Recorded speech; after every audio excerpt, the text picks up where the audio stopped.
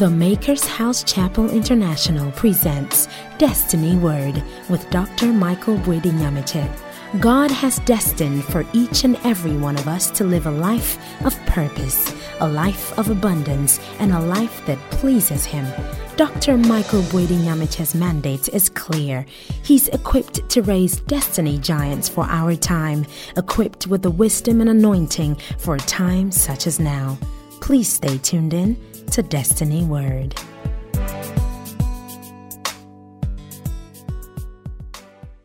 Let us pray. Heavenly Father, we know that the grass will wither, the flower will fade, but your word will abide forever. We pray that you give us a word that works, oh God. Anoint these lips of clay, make it an instrument of a blessing to somebody's life. Put a word in this mouth for your people. Give us a word that works. Spirit of God, take absolute dominion over this atmosphere, oh God, and bring everything under divine obedience, that we may know you and the power of your resurrection. In the name of Jesus the Christ, we have prayed. Amen. We've been dealing with Psalm 23. David tries to put the relationship that he has with God in an intimate box. He's saying that the Lord God that everybody knows is omnipotent, omniscient, sovereign, all-powerful, happens to be my shepherd. He is using a possessive pronoun, saying that he is mine. He is my shepherd, and because of that I shall not want. The word want or shall not want in the Hebrew is kasar, which simply means that I will not be lessened, I will not depreciate, I will not lack anything. What David was saying is that once I have God by my side, there is no way I will depreciate, there is no way I will be lessened, there is no way I will be in lack or I will want anything. And that is a word that is for everybody who happens to follow God. Once you are a follower of Jesus Christ and you have Jesus as your Lord, your Savior, your personal Savior, and He is your shepherd. What David is saying is that once He is your shepherd, then you shall lack nothing. No matter what you go through, He will not cause you to depreciate. You will not be lessened. There is not going to be anything called lack or want as far as your life is concerned. And I pray that for your life. I still pray for you right now that God will cause you to come to the place where nothing of yours will depreciate. You will not be lessened. You're not going to lose out. You will not be bereaved. Actually, one of the meanings of that term is that you will not be bereaved. It means that nothing around you will die prematurely. And I pray for you that not you, not anybody close to you will die prematurely. As long as God remains your shepherd, nothing around you will die prematurely. But David said, once he is your shepherd, then there is no way you're going to lack anything. There is nothing around your life that you're going to lose, or is going to be discounted, or is going to depreciate. May the destiny program and patterns over your life, anything that God has placed over you before you came into this world, let nothing be missing, let nothing be broken. Everything God has placed on you, your ministry, your health, your career, your path, may the Lord God watch over you as long as He remains your shepherd. I quite remember I was telling you that David, when he was writing this psalm, David was privy to the God of his fathers. He knew of the God who was able to bring them out of the land of Egypt and lead them with an outstretched right arm. God was able to part the seas into two. He knew that this God had fought for His people before. He knew that God was the El Gibor. He knew that He was the mighty God of battle. He can fight battles for His people. I pray for you that any battle that you are confronted with, may God arise and fight for you. May God arise and fight for you. Any battle that you've been confronted with, may God arise and fight for you. Before he wrote this text, he knew God as a fighter. He knew God as a provider. His name was the Yahweh Yireh, the God that has all sufficiency, the God, the many-breasted God, the God who is able to go ahead of His people and make provisions for them before they even get there. He knew all these things, and yet he was not talking about God as the provider, because if no matter how you see God, you will not be able to explain God fully. I was telling you when I started that if you see God as a king, you might not be necessarily considering Him as a creator. And the moment you do that, you get into the reductionistic subset of the theological submission. Now, technically, you can't say that God is just a king, because not only is He a king, He's also been a servant before. So He's the same one who is a king and a servant, a ruler and a ruled, because although he is a ruler, he allowed himself to be led. The Bible says, and the Spirit led Jesus to the mountain to be tempted. So technically, although he is the leader, he can also be led. So no matter how you look at God, you cannot put God in a singular box and try to explain his supremacy away. David, even though he knew that God has been the God of all sufficiency, did not call him the I am that I am. He called him my shepherd. Until you get to a point where you don't care how people see your God. There are people now, there are certain doctrines that are permeating your airwaves. And there are people who are saying that Jesus Christ is the creation of the Westerners. They try to create a person called Jesus and slap it on people that they should worship him, because they wanted a replacement for their deities. But if you know and you have a revelation about God, you don't need any atheistic propaganda to throw your faith away. You know that although they will not serve him, Joshua said, for me and my house, we will serve the Lord. The Lord is mine. He might not be for you, but I don't want to know if you pray to him or not, if you believe him or not. But as far as I am concerned, my God is mine shepherd, and as long as he remains my shepherd, I shall lack nothing. He maketh me to lie down in green pastures. Because I follow him, he gives me residency and permanency where the pastures are green. I'll not have to stray very far to go and look for food. Why? Because he makes me to lie down in green pastures, so that when I am hungry, I don't have to go look for food, because when I turn all around me, the pastures are green. May God give you residency and permanency. Can I pray for somebody real quick? May God give you permanency and residency where the pastures are green. The sheep will not lie down when it's being harried. The sheep will not lie down when it feels threatened. So what David is saying is that when I follow God, when he becomes my lead, my shepherd, he will make me to lie down. I am defenseless, but he will make me to lie down, because when I am lying down and any encroacher comes my way, my God is holding a staff of defense. And so when they come up against me, my God will rise and fight for me. I pray that whilst God is giving you permanency and residency in your place called your pastured regions or zone, whatever will come against what you represent, may God rise and fight for you. Arise, oh God, and let anything that will rise against you, whilst God is giving you permanency, may God rise and fight. Let me try to walk you through quickly. And David, after saying all those things, he said, when it comes to his leading, he leads me not because of me. God does things not for us, he does things for himself. He said that the reason why God leads you is for his name's sake. So when God wants to do anything, before God acts, before God moves, before God does anything, God considers his integrity. The reason why the rod of the wicked will not rest on your lot is so that they will not say, where is his God? The reason why God will not allow them to take you out prematurely is because God knows that he has his print on you. That people are going to ask, but I thought he serves God. I thought she has been praying, but I thought she sings well. Why are all these things befalling him or her? Now, God is saying that I do things because of myself. He leads me in the path of righteousness for his. And so when God wants to do anything, it is not for you, it is for his name's sake.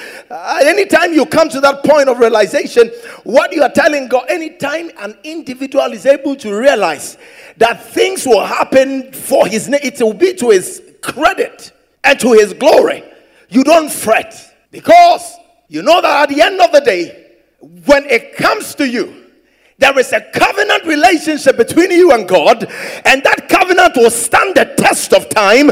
And because of that covenant, when they come up against you in the form of a flood, the Spirit of God shall lift up a standard against. Because of the covenant, God will watch over his word and perform it. May God watch over every word spoken over your life. Can I pray for somebody real quick? May God watch over his word over your life and perform. It is not for you. It is for his name's sake. The reason why I know God is going to bless you is because God wants to sit and receive all the glory. God will want to sit and receive all the honor. The reason why God is going to lift you up amongst all the nations is because God wants to sit and receive the glory. If in the family everybody is thinking you cannot rise, you cannot shine, you will amount to nothing, let them wait and see, because God is about to make a statement with your life. All eyes. May God visit your cause and frustrate the enterprises of hell. That God will do things for you, but it will be for his name.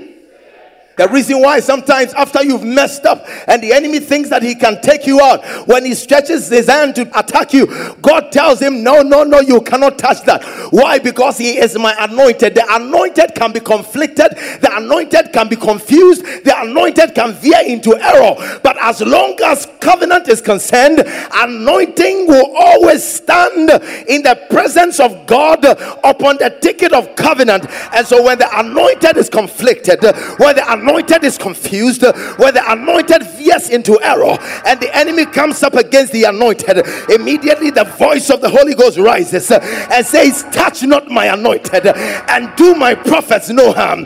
Because sometimes the anointed could be touched by the enemy, but because of the covenant, the anointed cannot be touched. It is not because he is the originator of the anointing, but because he is a product of the anointed. Jesus is the anointed one. He is called the Christ, Christos, which means the anointed one. And so before you receive the anointing to be anointed, your anointing emanates from the anointed for you to be anointed. And so the anointing you carry does not originate from you. You are just a byproduct of the anointed one. And because of that, the anointing of God rests on the anointed one. And touch not my anointed. He might have done things that you don't like. He is not your anointed. He is my anointed. The reason why it is risky to touch the anointed is because of the origin. When you fight the anointed, you fight with the one who anointed. And so if anybody is fighting you, the person has your God to may the Lord rise for you. But because you are the anointed one, God will do things for you for his name's sake. God considers himself before he does anything.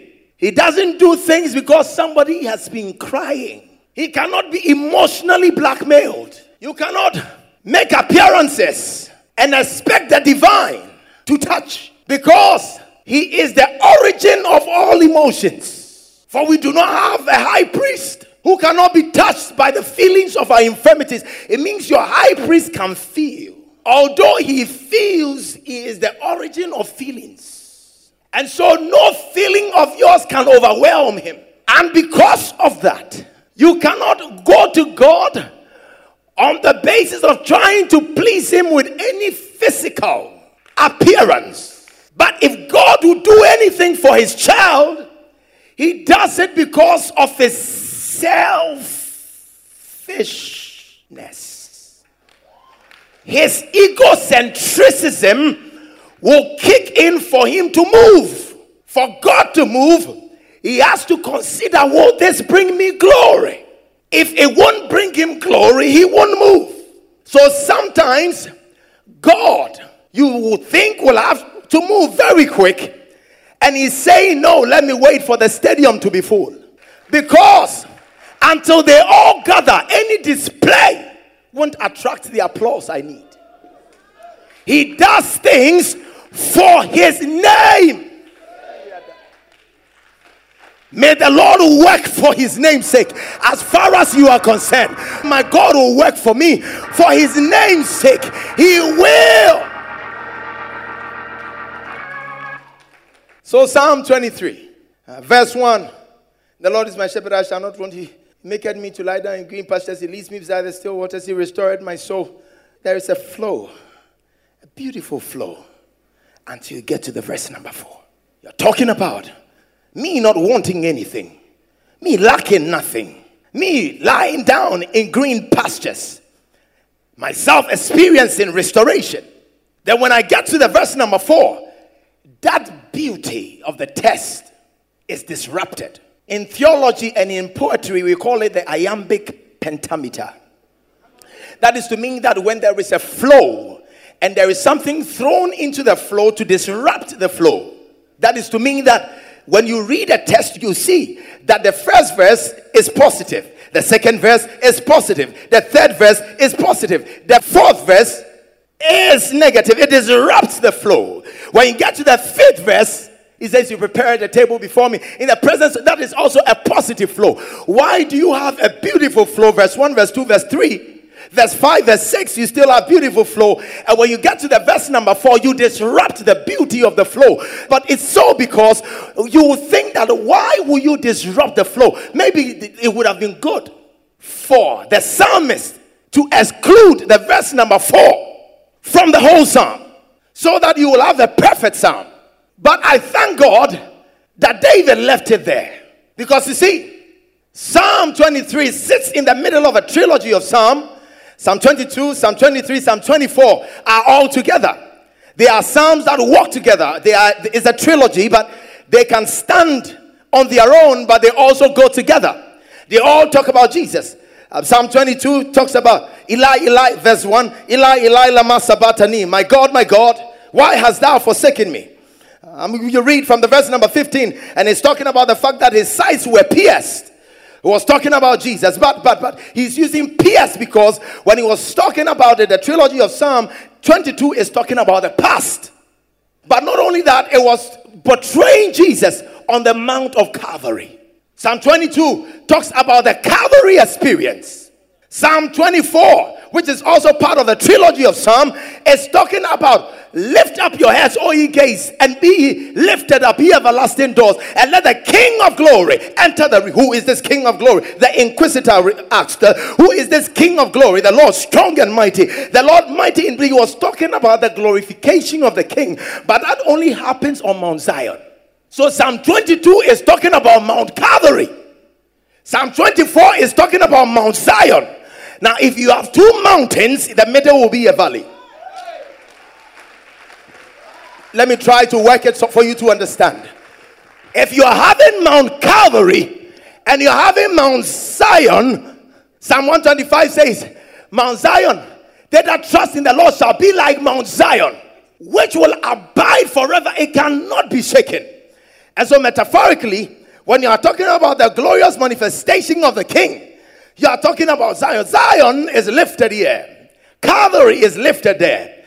But at every point in between your Calvary and your Zion, you will have to go through a valley. And so, this man said, Psalm 23, the verse number 4, yea though, which is a conjunction, I walk through, which is a preposition.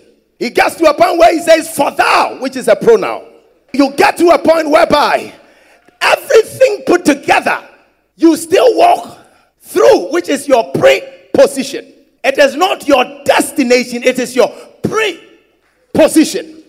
Before you get to your Zion, you always go through the valley. And every valley experience your life is going through now. May God arise on your behalf. The Bible says, and he said, yea though I walk through. It is not I stop in. I can't stop there. I can only walk through it. I walk through, and not just any valley. The valley of the shadow of death. I got to that portion of scripture and I got excited. Because the power of death is taken. But death is not destroyed until the final days. The Bible says death is the last spirit that God will destroy. And so death is not destroyed, but the power of death is taken out of his hands. For when Jesus died, he descended into captivity and took captivity captive and gave gifts to the sons of men. And so what is called captivity, he has taken it captive, but death is still there, only that has lost its power over the believer. And so on your journey to destiny fulfillment, death will be standing on the way. Now for there to be a shadow, there should be a reflector and reflection. There should be a solid object that should stand there for the light to reflect, for shadows to be formed. Sometimes the shadows might even appear bigger than the object, but the object is standing along the path, and the light cannot be of darkness. The light can only be of God, because when you are journeying with God and in Him is life, the life is the light of men. The light shines in darkness, and darkness comprehends it not. And so when you are walking as a believer, the light of God will shine on your path. But because death is standing there, there will be a contact between the light of God and the spirit of death, and the shadow will be formed. Let me unpack that. Let me unpack it. So the light of God will shine upon the image of death standing there, and the shadow of death will come your way. I read it, I got excited, because it is not death I have to deal with, it is the shadow.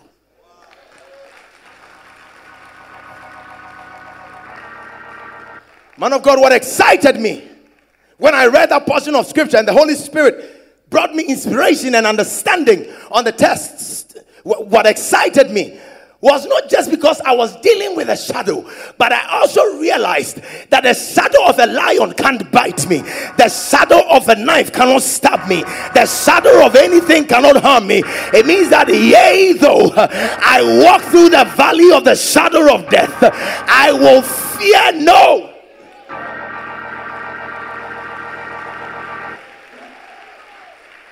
The reason why the believer is not supposed to be afraid of the shadow of death is because it is not death you have to deal with. It is the shadow thereof. And you can attest to the fact that shadows are harmless. It might look bigger than it can, or it is in reality. Sometimes it might look terrifying, but be confident in this, that what you have to contend with is just the shadow. Do not be afraid, for it's just the shadow. It is not death in itself, it is the shadow of death. It is not death itself, it is just the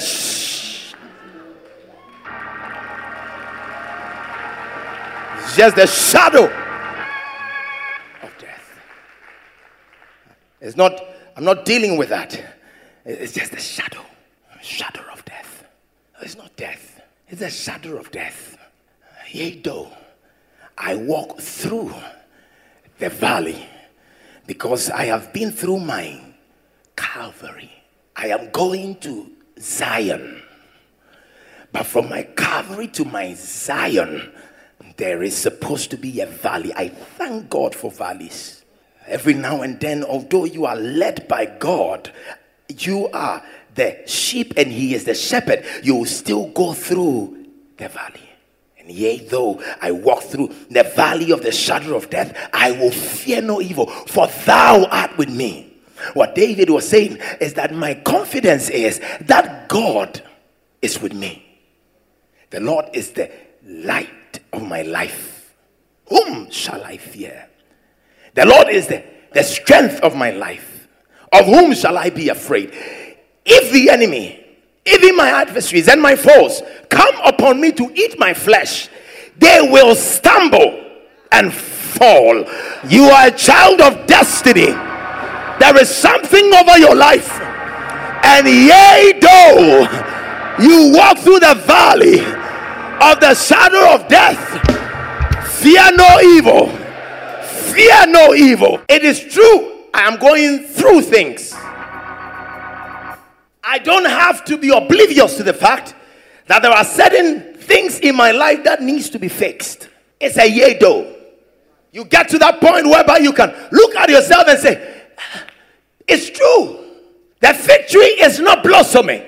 Yea, though I walk through the valley of the shadow of death, I will fear no evil. For thou art, for if God be for me, who else can be? For thou art. Thankfully, it is not any mortal man with me. For thou art with me. If my father and my mother forsake me, for thou art. Sometimes when you go through hell, friends will leave you. There are people who've been abandoned by family, betrayed by blood relatives, people who are envied by their own parents. Jesus said, I am with you always. That is to mean that when I go through water, he is with me. When I go through fire, he is with me. When I go through, and so it is not just about me in the thing. I am in the thing with the creator of the thing. It is not just me going through hell. I am with the one who defeated hell. I am with Jesus the Christ. May the Lord God shine on your behalf. May the Lord God rise for you. May God do mighty things. Yea, though I walk through the valley of the shadow of death, I will fear no evil. For thou art with me. Thy rod and your staff, they comfort. Because oftentimes for God to bring you comfort, there should be a combination of the rod and the staff. Not just the rod, the carrot and the stick. Not just the rod. There should be a perfect blend, a harmonious relationship between the rod and the staff for you to be comforted by God. So when you are going through hell, it is your rod moment. God uses the rod to whip you into line. So sometimes you experience disappointments. Is God whipping you into line? Because there are so many people who will never have found themselves in church on a Sunday morning had it not been for a valley experience. There are some people, the only reason why they go to church is because they find themselves in valleys. And they know that God is the ultimate rescuer.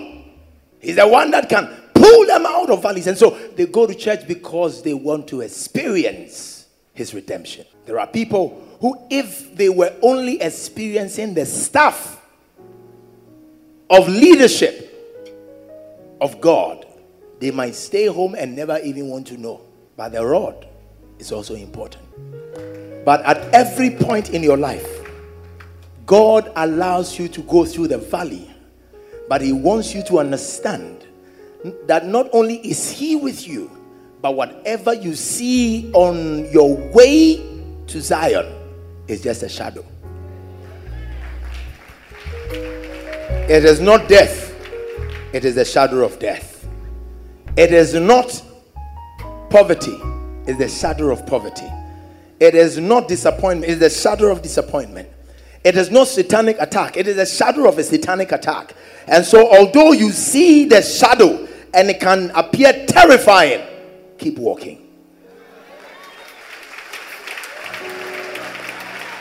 If you walk through the valley of the shadow of death, keep walking. Oftentimes you will experience the shadow of death, but keep walking, because it can't harm you, it can't hurt you, it can't destroy you. Keep walking. Thank you for listening. We hope you've been blessed with Destiny Word by Dr. Michael Boyedi-Nyamiche. You are cordially invited to the Makers House Chapel International, Kwabena off Point 1. Join in on any of our services: Sunday Word, First service 7 to 9 a.m., second service from 10 a.m. to 12 noon, teaching service on Wednesdays 6:30 to 8 p.m., and our flagship program, The Morning Aura, on Saturdays from 6 a.m. to 9 a.m. to engage in prayer and experience the supernatural. For more information about this ministry, call 0244-221-272 or 0262-731-570. Or visit our website, www.themakershousechapel.org. We believe in the Word in totality and the light it brings our path to experience the grace to take territories and fulfill destiny. God richly bless you.